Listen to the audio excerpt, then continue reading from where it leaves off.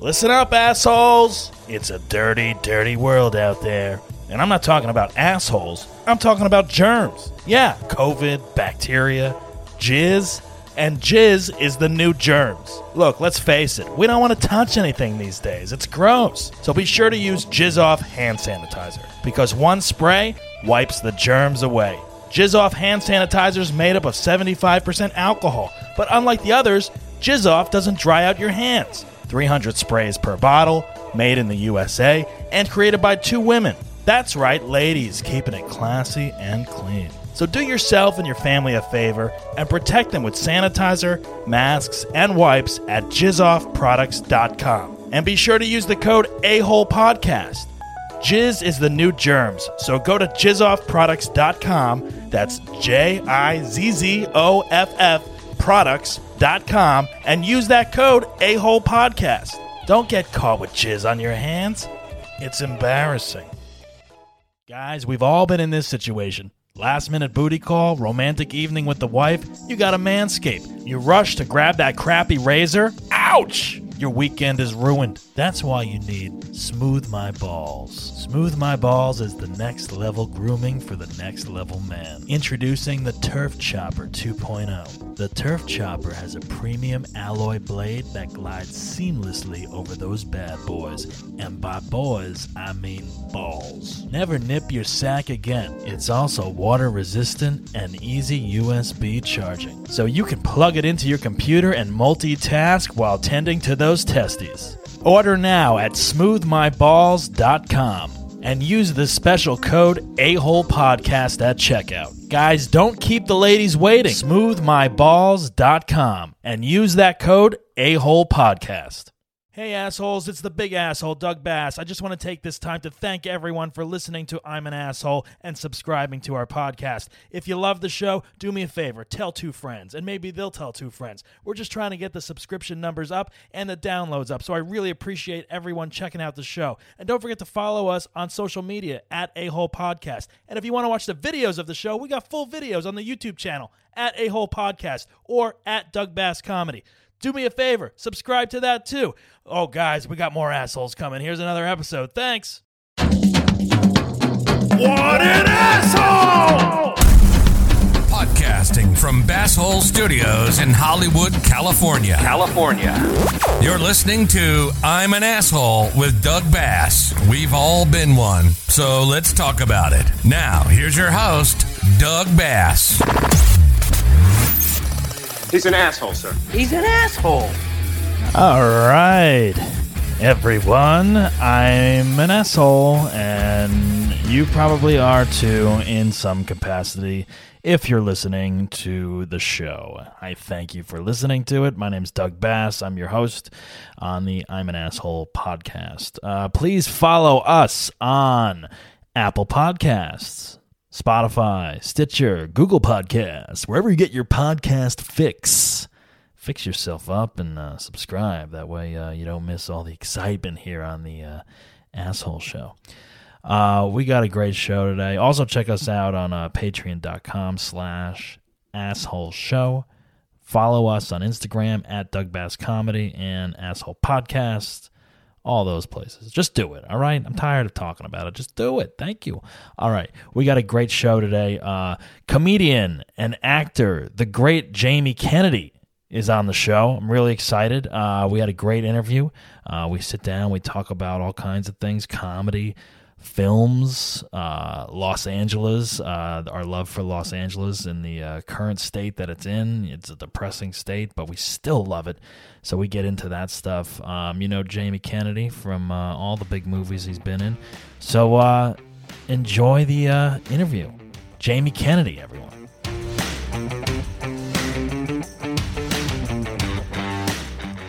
All right, we are here with the great actor and comedian, Jamie Kennedy. Jamie, how are you, man? What's up, bro? How are you, man? I'm doing well. Thanks for giving us your time here to do the I'm an Asshole podcast. Appreciate it. Dude, are you kidding me? I love it, bro. Awesome. All right, well, Jamie, we know you from great films like Scream, the Scream series. Bowfinger, Malibu's Most Wanted, Jamie Kennedy Experiment. Yeah. I mean, the list goes on. It's good to have you here. I know we've talked in the past. Did you do a show tonight? Did you do comedy tonight? I did a Zoom. How was it? It was great. It was really, really fun. That's awesome. Yeah, it was like a Tosh.0. Ben Morrison, he has like a show called Super Funny, and then we put a lot of slides in and stuff. Yeah. Well, it's cool that you're doing getting back into the stand-up world. I mean, I know it's still Zoom with COVID and everything. It's just a weird time for stand-up, I would say. I mean, you've been doing a couple outdoor shows, I see. Those probably are just as weird, I would say, but there's an audience at least, right? Yeah, no, it's different, but it's actually kind of more freeing. Feels really artistic. It's like how comedy should be. It's basically people are coming because they want to see comedy, right? It's not like Friday night something to do. It's like, yo, let's see comedy, and they're finding out who they want on their social media, and they're going to parks, they're going to carports, they're going to the resilience of people is astounding, and the creativity is also astounding. And the amount of people in our community that have opened up cool, creative shows are just, they're incredible. It's really people starting to think outside the box during this time. It's so crazy. It's like, outdoor shows, drive-in shows where people are clapping, plastic hands out windows and stuff. Podcasts, YouTube. It's like these are all the things that are like keeping us creative people going, I would say, during this time. It's just it's just a great time for people, and I think these tools have really stepped it up. The cameras and the iPads and the YouTubes and the Rode, and all the equipment, and it's the roadcasters, and everyone's becoming a content creator. Not that they weren't before, but they're really doing it now. Yeah, it's like people are focusing on it more. Myself included, I've been diving into this stuff lately. I'm really enjoying your podcast and YouTube channel. Hate to break it to you with Jamie Kennedy. Go subscribe to that if you guys haven't yet. The YouTube channel is great. You got clips up there. I really like that you are giving advice to your fans, and aspiring creative actors, directors, all kinds of different people. Stories on there, how you get cast in Scream, working with Wes Craven. There's just like so many cool things that you're putting out there for content that people really haven't had access to before, and now is a good time for you to just give out this information to your fans. So it's really cool that I see you doing that. Thank you. Yeah, I just am kind of moved to do it. I just have so many ideas. I think that YouTube in the last 18 months has hit critical mass. I know it's been around for 15 years. And I was on it very early, and I made some money early. That was when brands would pay you to do an ad. Yeah, exactly. They wanted to figure out, that was around Star Wars kid time. And your agents, your managers or whatever, what are you doing? This is public access TV. And, right. But you would get these views. You'd be like, this is cool.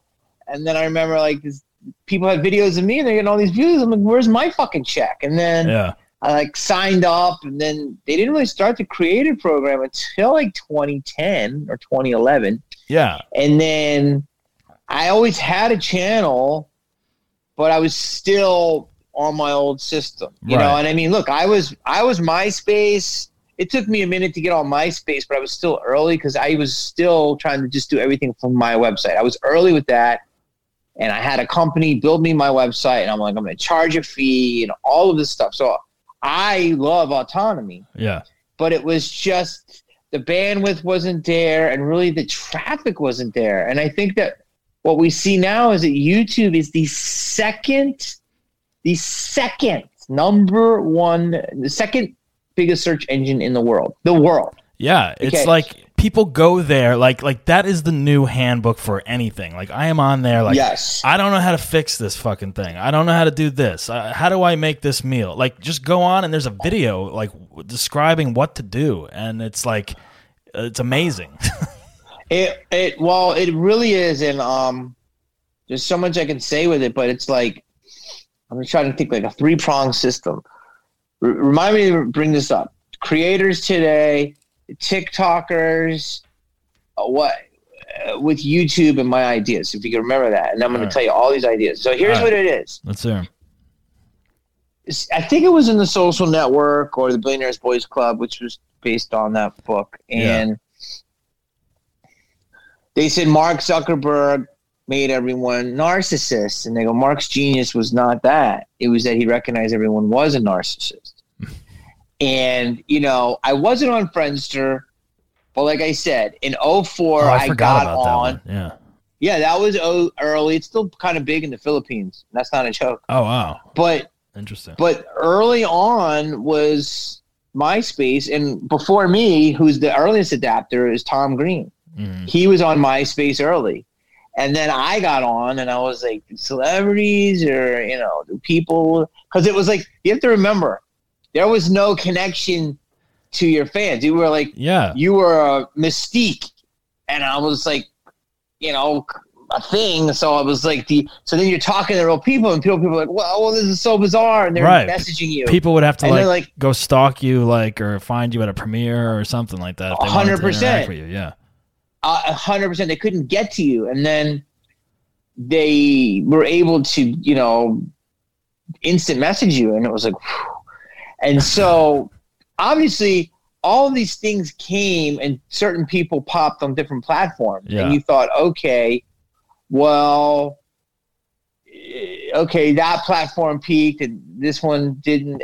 And now I think we're in a groove. Like different platforms have made different people's careers, but now there are so many people, and this is actually the tool. It's a phone. Yeah. It's headphone. YouTube, you have to use it. It is a tool, just like a camera.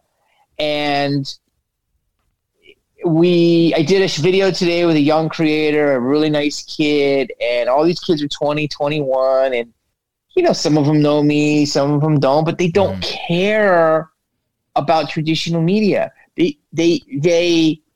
I told my producer, Kyle, he's the best of both worlds because he understands the storytelling and the craft it takes to make a great piece of content. Right. But he understands how to not overthink that piece of content. Mm-hmm. And they do it now. My generation gets very much, look, there's made great stuff, but we overthink stuff. The younger generation wants it right away. They just put it out. They could craft a little bit more. So that I'm trying to go on that happy medium, and what I'm trying to say is it's not going to go away. Everyone is going to monetize themselves and talk about cooking or cars or style halls or medical advice or massage therapy or stretch labs or sex workers or cartoonists, whatever, all types of shit. And it is critical mass, and I think it's only beginning. I know that sounds crazy because in the last year and a half, my guy who was working a lot of big YouTubers, it hit a new plateau. Yeah, I mean, there's so many things now, so many apps, like the new one, like Clubhouse, that's new now. Everyone's on that.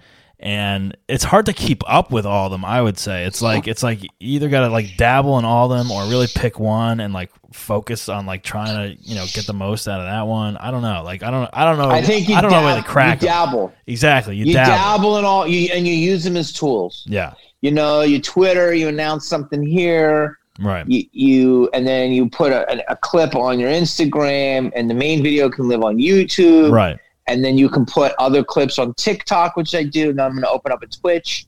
Yeah, Twitch is another one. Yeah. I've been aware of all this stuff forever, and I use some of it, but it is a lot. But now that I have help, it's the way to do it. And I think, and what I wanted to say with my 3-pronger is that it's so much more enjoyable, dude. Like, I have a big self-tape tonight for a big show on a big platform. Nice. And I stopped to do this because I can't control that. I like it, but it's going to go out in the fucking universe. It's like a scratcher. Right. It's like, yo, dude, I'm me. I can make my own content. People appreciate me. Doesn't mean I don't want to play in traditional media, but the appeal is becoming less and less for me. And I'm wondering if that is just me, or I'm an old man, or if it's hitting critical mass, because I just feel like a lot of people feel like that. Well, yeah, I mean, like, I'm actually watching more stuff on YouTube these days than like Netflix or anything. You know, it's like I'll watch stuff on those platforms, but like you said, like, this is like stuff that's not going to be anywhere else. Like you talking about like a topic, or like, you know, your favorite actor going on, or comedian, or whatever. It's like, it's personal, and it's enjoyable, and, you know, you're not going to get that on a Netflix or, you know, an HBO Max or whatever. It's going to be studio controlled and whatever. Exactly. You know? Yeah, and it's like, and what I want to do on my channel is just really break down the fourth wall, because I hate that bullshit. I hate people trying to keep all the fake secrets that they're not even really fake about. Yeah, you know what I mean? You're being genuine on there, and people get to see like a real slice of who you are. And I love it. Like, you know, like for myself, like, yeah, like releasing like my short film that I did last year on there, and just like you just get it out there, and people like immediately will watch it, respond in real time, and you can go back and forth, and it's just like you don't have to go through the process of all the bullshit, you know. Yeah, it's the worst. The bullshit is. And by the way, your short film, you know, it was amazing. I was such a fan of it, bro. I liked the film that you made too, about LA. Were you walking around black and white? It was great. It was fun, dude. It was definitely inspired by you. I mean, it was a shorter version, but yeah, man, I wanted to check out the places. Yeah, what I loved about it was like, you know, my film I shot like the first week that LA shut down. And then like yours was like, oh, this is still going on. It's even darker now than it was last March. And look at this shit. Like look at the places closed. Look at like all these people living on the streets. It's like it's like a war zone almost. And it's like, you know, you're in Hollywood. I live near the ArcLight where you shot some of it and stuff. And I'm just like, I walk through there every day, and I'm just like, man, when is this coming back? Because I know you love LA as much as I do, and it's sad, man, and it's a scary time for the city. I don't know. I mean, I don't know. Like, if anybody who's thinking that LA is not going to be LA, I think that's just crazy. It's going to bounce back. I don't know when. Of course. I don't know when. But I don't know when either. But look, I mean, it's going through a rough patch, and I haven't left the city in a year. Yeah. And I have no desire to leave the city. I don't want to leave it because I wanted to go on the road, but I feel safe here. I feel like this is my home. Yeah. And it's kind of a great time to be here. You know, obviously all that stuff is not great. No, but yeah, being there's a lot. It's more open, and a lot of people are leaving, and I don't know why they are leaving, but I don't either. It's actually, yeah, you're right. You're right. It's a great time to be here, especially if you've lived here for at least 10 to 20 years. I'd say you've seen the change that it's gone through. I mean, you've never seen it quite like this, but like, you know, you appreciate there's no traffic. There's like, you know, it's quiet at night. There's like the air. The air is like a little cleaner. It is very quiet. Yeah, it's nice. Like in a weird way. It's just such a different city right now, and I don't think we'll ever see it like this again. You know, once it bounces back to what it's supposed to be. So it's kind of like cherishing these moments of the city and taking it all in different ways. Yeah, but I don't know if LA will be. I think there's a lot of people that are actually kind of. I don't know. I want to say they're over LA. I see this on YouTube a lot, you know, and there's people from the business that have left. There's people from tech that have left. There's other just normal families that have left. A lot of people have left.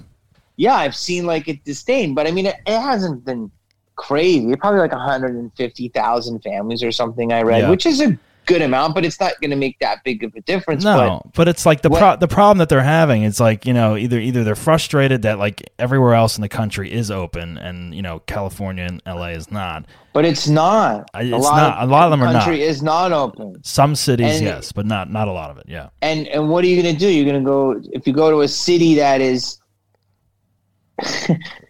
that's open, but you're snowed in, or you're going to a city where it's cold right now, you have to wait. Florida's open. I went to Florida. I got COVID coming back, and that was back in October. But it's like Florida is open, and you're gonna risk getting infected. I mean, you can get infected here, obviously too, but it's like, Florida is interesting because everything is open there. Some people are wearing masks, some people are not.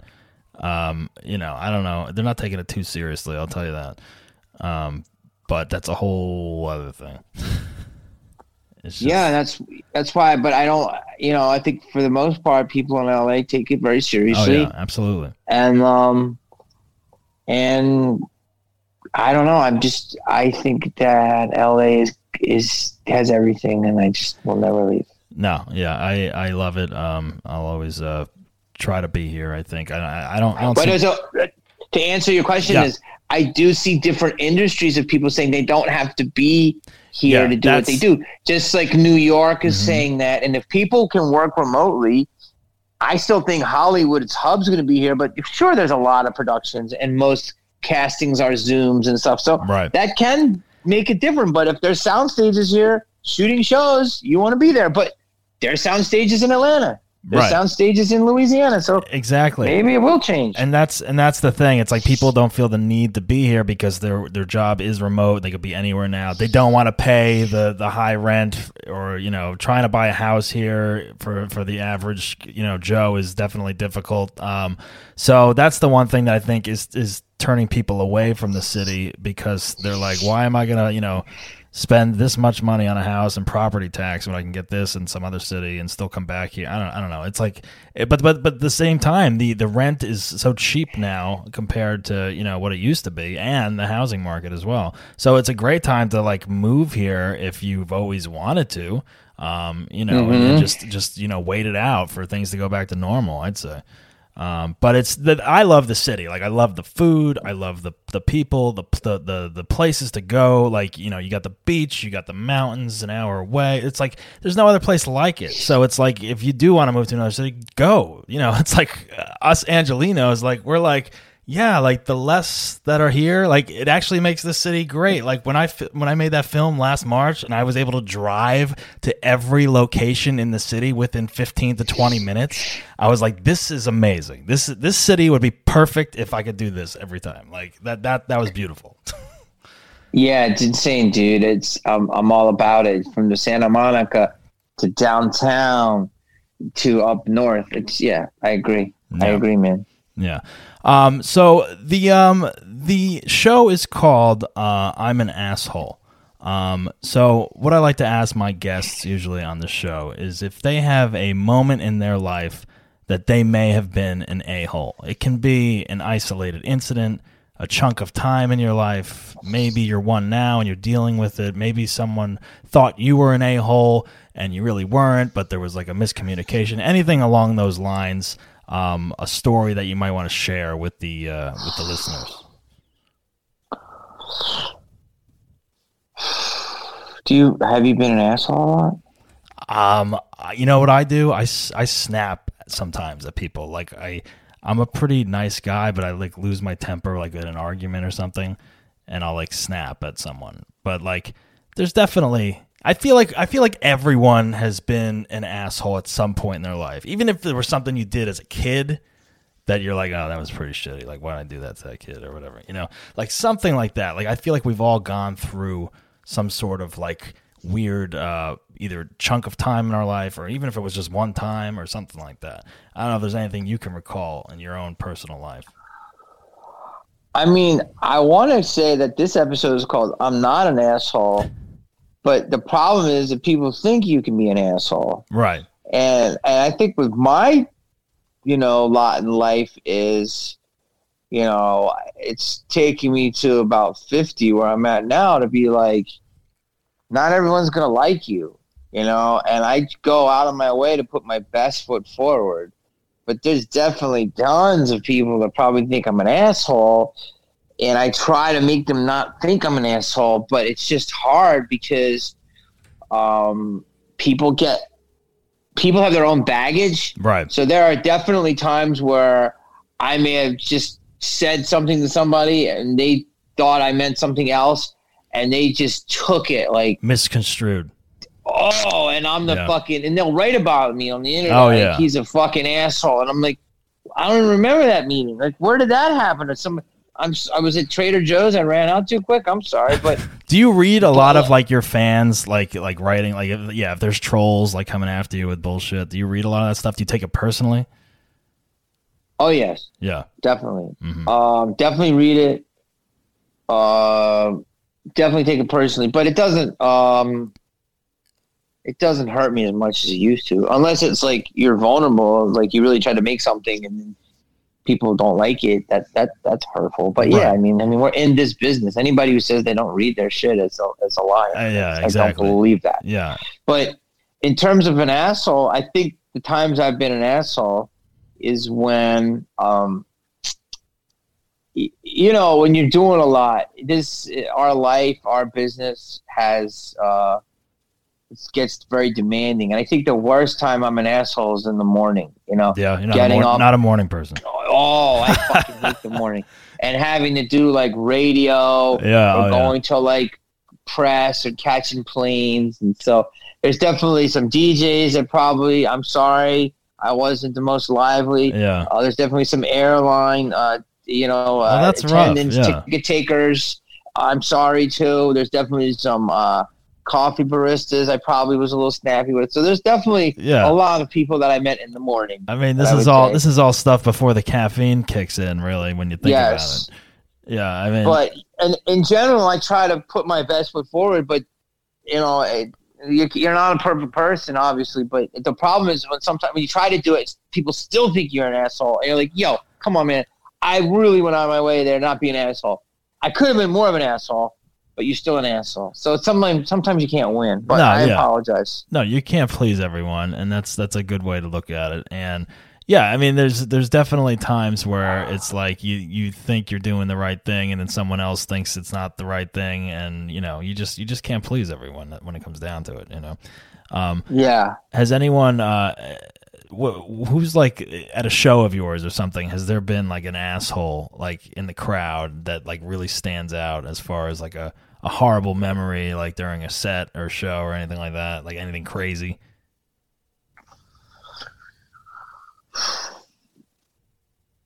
It's too crazy. There's not like, you know, I made a whole movie about like heckling. Yeah. And I think one of the weirdest times was a guy, and I'll say his name. I haven't talked about the guy in a while, but his name was his name was Peter Grumbine, and he wrote for like a hipster, you know, magazine called Giant, and this was in the aughts, and he wrote like a review of my special or something, and it's like, this is like the Kennedy that should have been killed. Oh my God. Like, what? Pretty aggressive stuff. Like, and he's like a dude that like would shop at like Jet Rag and stuff. So I was making Heckler, and I was like, I gotta interview this guy. And so I knew where he was gonna be, and so I ambushed him with an interview on camera. And then he was kind of freaked out, and then he was on camera with me. Oh man. But then I found out later that he was a comedian. Oh, he was? He was trying to be. So he was like a reviewer / comedian or whatever? Which is not, you can't be that. You can't do that. You're not. No, that's like being a critic. You can't be a film director and then critique other films like Roger Ebert or some shit. Exactly. You either got to be in or be out. Yeah. And he was doing the both, and I was like, this is no. So I don't know where he went, but he was very, very. He was hot. He did not like me, and that was that was hurtful. I mean, but that's he was a good crux of that movie. But he just never broke. He never said any positive thing about me, and I thought, what did I do to this guy? Then I learned about it. It's like other people's things. Some people are not going to like you, but it's like, it's got nothing to do with you. No, exactly. It's their reaction to you. It's more what they got going on, and they chose to pick a bone with you at some point or something like that. You don't have to watch it. You don't have to consume it. But there's a few people that troll me on my channel now. Oh, yeah. YouTube is just built for that shit. I mean, you're welcoming that when you put yourself out there on YouTube, for sure. What about, don't you think the time is right for, when this all is over, for you to come back and start pranking people? I think the world is going to want that at some point again. I would think so, but my question is that are we going to be able to do it without getting canceled? That's true. That is true. There's definitely, I think there would have to be a whole new department like added on to your show. As far as like, is this okay? Is this kosher to do this one? It is okay. Yeah, I mean, people don't. Dude, humor is out the window. So I post all those clips from the Judge show, right? Yeah. And now that this one clip is kind of going viral, like it's 10 clips deep and it's like blowing up in the views, and people are like, "This judge is so mean. Why is this judge a bitch? She's not a very good judge." And like. Not only do they not know it's me, right. They like think and they think it's mean, and I'm like, dude, I'm dealing with like people with like the ability. I'm not dealing with not math majors here. Like right. The new group of people coming up in the world are like, yo, man, they can't read the room at all, and not only that, how dare you enter that room? I know. It is. Yeah, you're right. It would be hard as far as like the one thing I think that the advantage would be is that everyone has been so shut off for like a while, like, just socially, publicly, that like if anything happened, like once people started getting back into society, they may not expect it's a prank. So they'd be more likely to be like, oh my God, this is look at this happening. Like, this is crazy, So like, I think they'd be more by surprise, but you're right. It's like, you're going to offend someone or you're going to get canceled or whatever. And it's like, it's an interesting time for like all this stuff. It's like, you can't pull a prank on someone and then they'd be like, well, you touched me or something fell on me or, I don't know, like whatever excuse they want. I was really good at like not touching anybody. Even that I knew.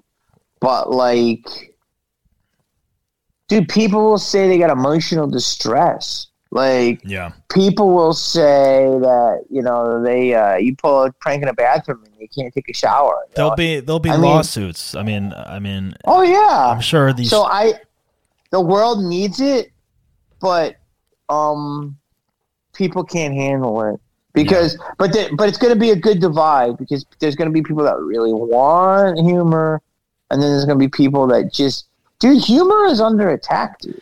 It's I'm not kidding. Like, I know humor, the amount of people that take shit because think about it. All right. So you're a comedian. Okay. And you see all types. Okay. Well, not only am I a comedian, I've been in it for a long time. And so if you watch comedy, the people that enjoyed comedy were people that like to laugh. So you're drawn to comedy. And if you went to a comedy club or a comedy show, it's because you wanted that. And those were the consumers of it. And so you wouldn't hear any backlash because people are like, this is what I'm into. This is what I fuck with. Just like if you went to an AC/DC concert and all this stuff. But now, because everybody has the talk back button, there's you see in the world how many humorless people there are.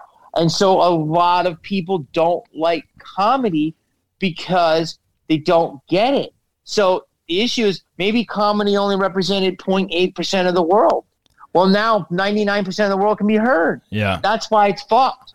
I mean, it's definitely going to have a rebuilding stage, I would say, as far as like what is appropriate? What can we say? Like, what are people going to react towards, like, when it goes back to like live shows? Like, I don't know, either people are going to be like really like thankful to be at like a live show at a club again, dude, or it's going to be like we're talking about two different things.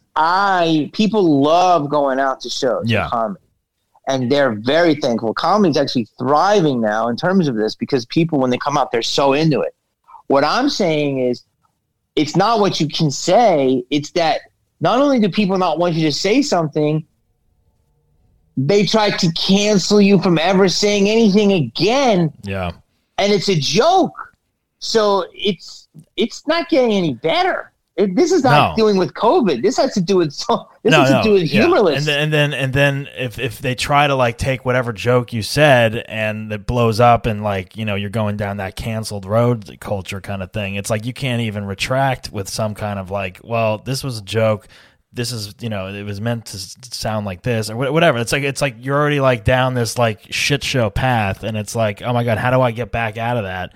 And then the internet is just taking over it at that point or whatever. And it's a tough hole to climb out of if you get stuck down that kind of thing, I would say. I can only imagine. Yeah.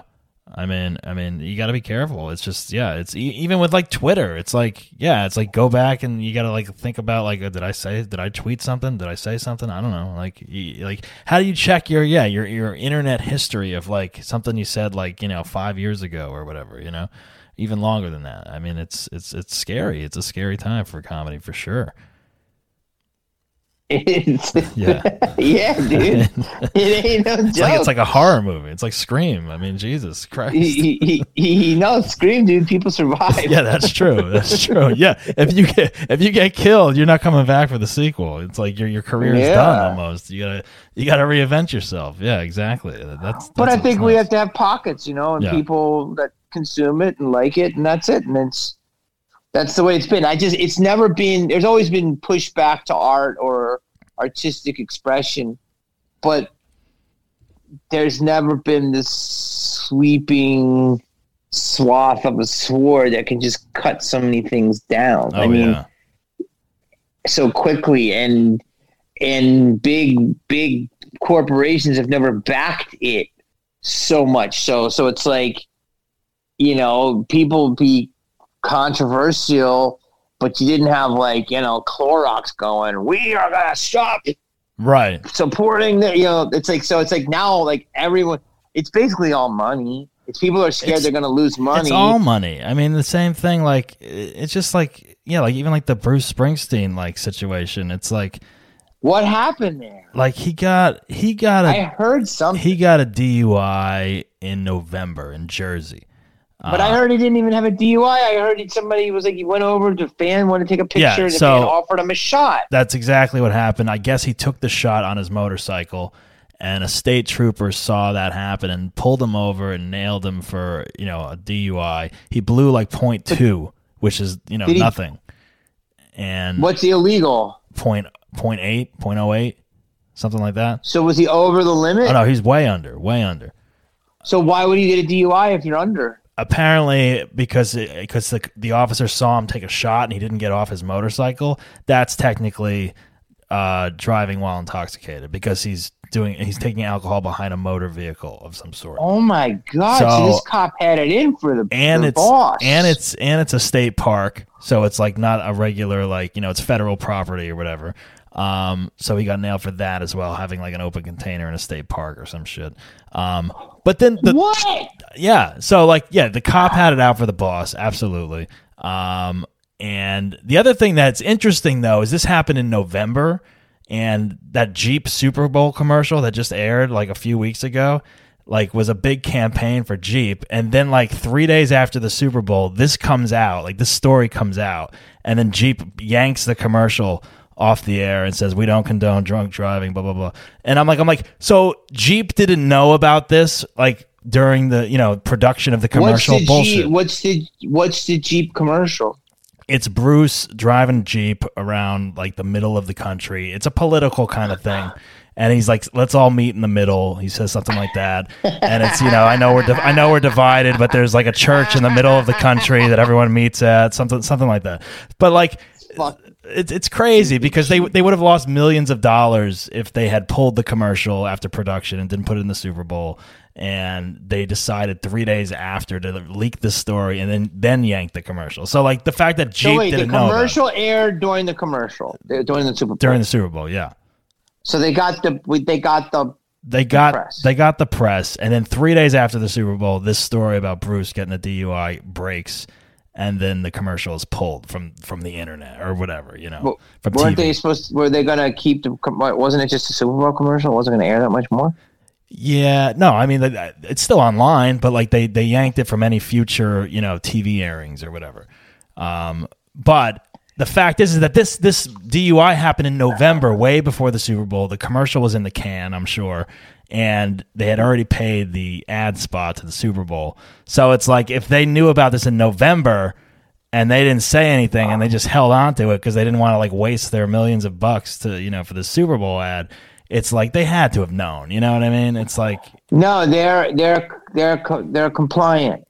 Yeah. So if they believe in it, then you're compliant, and you didn't want to lose money, or you don't believe in it and you didn't know. Right. That's bullshit. But the bottom line is he wasn't drunk. He was under the legal limit. Right. So now he's got to go to court and fight it and all that shit. He got busted on a technicality. That poor fan probably feels terrible.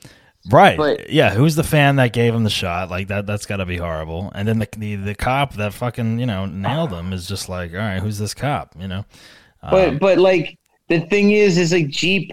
No one cares about a Jeep, dude. Right. Like the Tesla's taking over, and soon everything's gonna be self-driving. Jeep, you're gonna be done. Like, yeah, it's so stupid. These corporations are bowing down to who? 5 people on the internet? Like, it's so stupid. Yeah. It is so stupid. They don't get it. That's what There's pisses me off. There's going to be a sweeping change of people that do not give a fuck. Yeah. They don't get it, man. They don't care. It's like there's a very small percentage of people that make the noise, and it looks bigger than it is, but it isn't as big. Yeah. Now you're from cancel culture only exists because corporations allow it. Yeah, exactly. And even if you get like named and someone did this, someone did that, like your agent's dropping you're canceled from a campaign. Yeah. Whatever. It's like, all right, it's like, what are you supposed to do? You can't even go out there and even if it's just a rumor, there's no evidence and you're screwed pretty much. You're from Philly, right? Philly, Jersey area? Originally? Philly, not Jersey. Philly. Okay, yeah. All right. I'm from North Jersey. So I thought you were East Coast. Yeah. That's cool. So you have a new movie coming out, right? Called Last Call. Is that correct? I do. I just saw the trailer right now. It's awesome. It looks great. You and Jeremy Piven. Yeah, it's me, Jeremy. It's Zach McGowan, Jeremy, Taryn Manning, Bruce Dern. Nice. Jack Gallagher is a great actor. Kathy Moriarty, Sherry O'Terry. It's a great group. Does this take place like in the area that you grew up in Philly? Yes, dude. So it's a crazy story. So it was kid I grew up with. He was a little younger than me, and we grew up okay, not like super wealthy, but not like super broke either. So kind of in the middle, I guess. And right. He was just a normal kid, but he was a super, super gifted athlete. And he was always the kid that was like a freshman starting varsity on baseball, football, all that stuff, basketball. He was like a 3-letterman. And anyway, by the time he was like a 4-year starter, by the time I remember seeing about him, I was already in LA. He had gotten a full-blown scholarship to Cornell. So he was the starting quarterback for Cornell, and they're probably, I guess, not as competitive in the sports, but they're known, but it's the greatest business school, and he became very, very, very successful. He's just one of the most successful people out of Philly, and he's a true Philly guy. It's Upper Darby, which he renamed it Darby Heights, and he wrote a love letter to the city, which grew up and raised him. And then my like best friend John is his cousin, and he's like, yo, Greg wants to make a movie. And I was like, okay, everyone says that. He's like, he like wants you to be in it. And I was like, okay, well, great, have him send an offer. And then he sent like a really good offer, and then I read the script and it was really good. That's awesome. And then he put the whole cast together himself. Really? And he got a great cast. Yeah. And he put the money in himself, and he's like, look, I'm going to make this movie. And he just sold it to IFC. He's He's an inspirational guy. He just That's does awesome. things. So did they film it back where you grew up? Did they film in the actual location, the area? We should have. No, you know where Yeah. we filmed it, bro? We filmed it in Canada. no, no, fucking Newark. That's the area. That's the area that I'm not from Newark, but I'm from a couple towns over, like Montclair. Yeah, we fucking filmed it literally behind like the airport. We stayed there for like 3 weeks, but we'd film all day and just pass out in our hotel. But there was like you can't go anywhere. I had to get a car because it's dangerous. But, like they have an amazing bagel shop. That's a couple amazing restaurants. Like Newark has some dope restaurants, and there's a whole like burgeoning scene in Newark. But then we filmed a little bit back in my hood, but most of it was in Newark, New Jersey. Yeah, and it was great. I mean, Newark had like there's a lot going on. You know what? A lot films, and my good friend runs the New Jersey Motion Picture and Film Commission. He was on set. Dave shown he had a big mustache, a curly mustache. I think so. He's in charge of that. I'm interviewing. I've known him since I was a kid. He's a great guy. Newark had a lot. They were very, very. They were welcoming. Yeah, they have a great tax incentive in New Jersey, so a lot of shit films in Newark, like Joker filmed in Newark. That was like Gotham City, like all that stuff. Like, so it's always doubling for like New York or some other urban kind of city like environment that is way more expensive, but you could shoot in Newark for cheap. So New Jersey's a great. I mean, that's where I'm from, so I'm always like proud. I'm like proud filmmaking New Jersey. That's where it all started, filmmaking with Edison and stuff. So I'm always like I'm a big. It did? Yeah, I'm a big geek with that shit. When did it start? Edison invented the first motion picture camera back in the I forget 18 or 1900s. I'd have to fact check that. I don't know. And it was in New Jersey? Yeah, New Jersey. I don't think of Hollywood being started in Montclair, but maybe. It wasn't Montclair. Camden? Camdenwood? West Orange, New Jersey is where Edison resided. Let's see. I mean, I can. What year? Let me see. West Orange, Edison. Dude, Camden, bro. That's hard to get a film job. Camden is that's bad. That's gangster. That's closer to Philly area. Yeah, Camden. Well, that's cool. So was it cool like to do a movie like about like the area that you kind of grew up in and stuff? Yeah, but it's sad because a lot of people I know aren't there anymore, and there's been some deaths and stuff. Right. But it was nice. My brother came down, and then my friend came down, and so we relived some memories. It was nice. Yeah. It's I got a lot of Where is this? Is this movie going to be on? We can rent it on demand and stuff like that. Is that where it's going to be? It's coming out March 19th. Mm-hmm. And it's coming out, I think, like DirecTV has that program where you can buy the movie now. Video on demand. And then I think it's going to be on all that. And then I think it's going to be on Prime and different stuff. Sweet. Here's a question for you. If you had your name on a product, like Jamie Kennedy's blank, what would it be? Like in store shelves, like across the country? Dude, I actually got something right now. People are having me be the ambassador for a sanitizer. Jamie Kennedy's sanitizer? No, it's called, just stay with me, it's called Jizz Off. But stay with me because these ladies are from Philly and they're really smart, they're cool, and they're like, yo, ew, this stuff just got schmutz on it. It's got germs. It's like jizz, but it's not. But we know what we think jizz is. And when I used to rap, people called me Jizzy. So like Jizz Off, and so that's what it is. So Jizz Off. I actually Jizz Off. But it's sanitizer. It's sanitizer. It's just really called good. Jizz Off. Yeah, you can go to jizzoffproducts.com and Jamie get it. Kennedy's Jizz Off. Is your face on the bottle? Right now it's not, but it's on a carton. So it's like That's sweet. I like that. I mean, hey, that's pretty I'll good. start with sanitizer and see. Yeah, man. Why not? That sounds awesome. Yeah. What's the worst job you've ever had? Man, dude, that's hard. I've had a lot of shitty jobs. I mean, it can be way before you made it and all that stuff. Think back. I think one of the hardest jobs. I had fun there, but it was hard. It was on 69th Street. That's in Philly, and there's a place called Kresge's. And Kresge's was like the junior version of Kmart. So it was like a Philly version of Kmart, and it was of that corporation. But it was spelled like Kresge's. And my boss came in, and I was making like $3.85 or $4.10 an hour. I remember, I think it was $4.10 an hour, which was pretty good. Yeah. It was like 85, maybe. It's not bad. And he said, he said, you know, your job is to clean up the ice cream trays, take out the trash, mop these aisles, blah, blah, blah. And he goes, get used to this.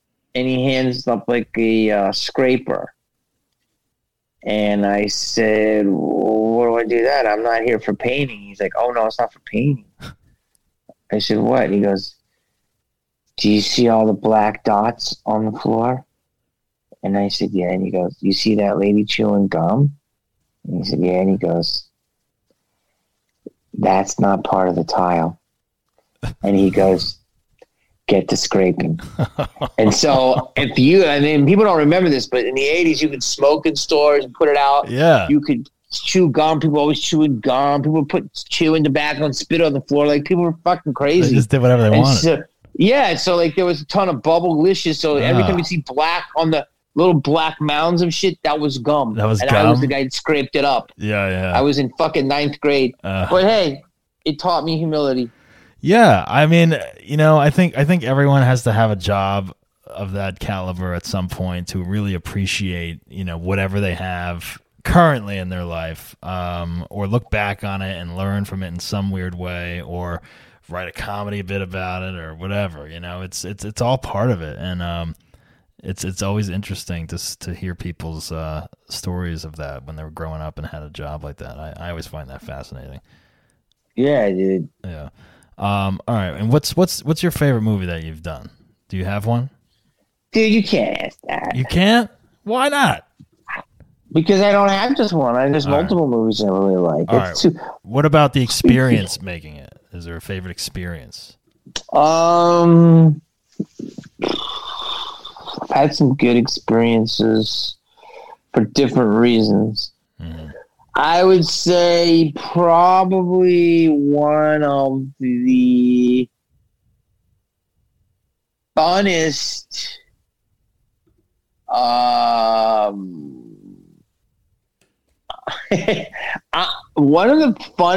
one of the funnest movies I ever did making was Boiler Room. Boiler Room? Yeah, that was really fun because that was with all young actors. We're all cocky. We're all coming up in the game, and we all had per diem, and we took over a hotel in New York City for 8 weeks. And it was just that sounds dangerous. It was. What year was that again? 99. Oh yeah, that's when I graduated high school. Yeah, and so we would go stay in the city, and then every day go to Brooklyn and film, and that was fucking amazing. And then I would say Bowfinger was like summer camp and education. That's my favorite movie of yours. Like the ensemble part that you're in. I mean, that's such an underrated. So underrated. It's an underrated super gem, bro. I saw that in the theater, I think 3 times as a senior in high school. I think I was when that came out. And really, and I love Steve Martin. I mean, I'm sure working with him was amazing. Is that on one of your top of your lists? He's working with Steve Martin. It's got to be. Tim and Eddie, dude. Yeah. That was a Mount Rushmore moment for me. Yeah. And to just be a fly on the wall on that set, and we just took over LA, dude. We shut down freeways. Yeah.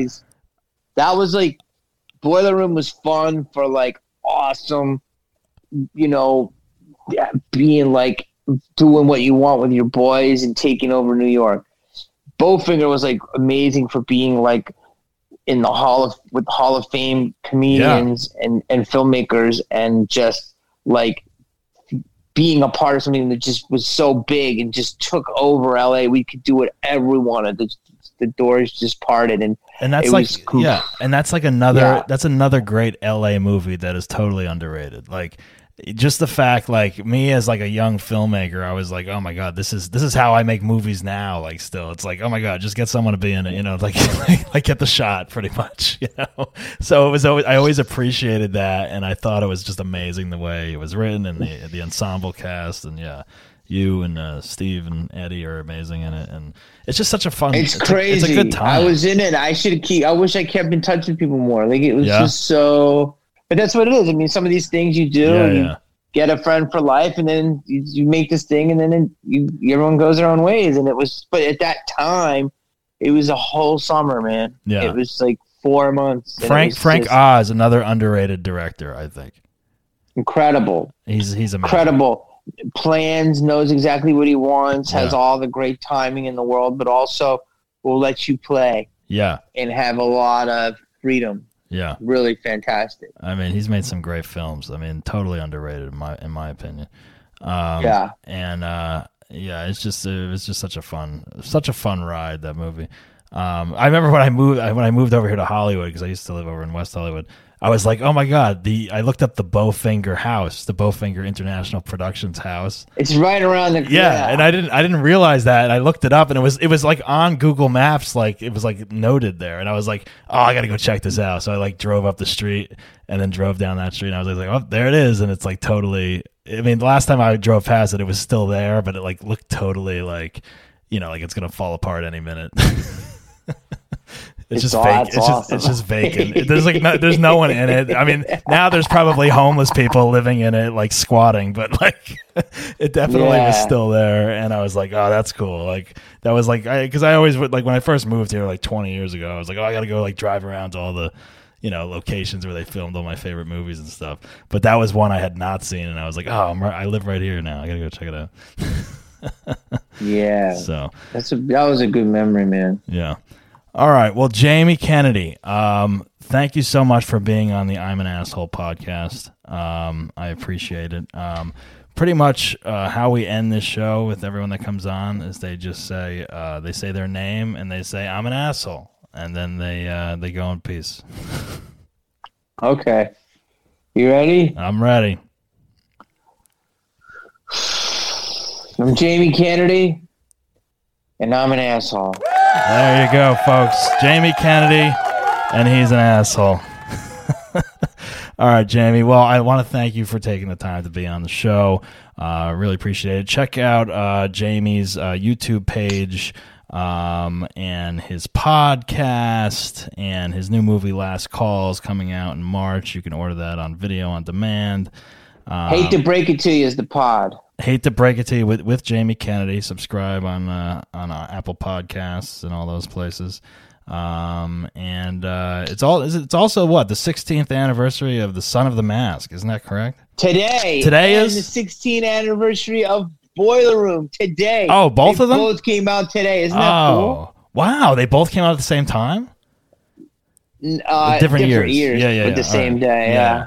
Son of the Mask. Yeah, so revisit that. That's also an underrated. There it is. There's the poster right there. Also a great film. A lot of fun with that one. I'm gonna have a lot of people. I'm doing a YouTube video about it. There's a lot of mixed emotions on that one, but hey, I'm gonna tell all the behind the scenes. I'm gonna have to rewatch it. I don't think I've seen that since it came out. But I remember laughing at it. All right, Jamie, thanks so much for being on the show. And remember, folks, don't be an asshole. But if you are, talk about it and laugh about it. We'll see you next time.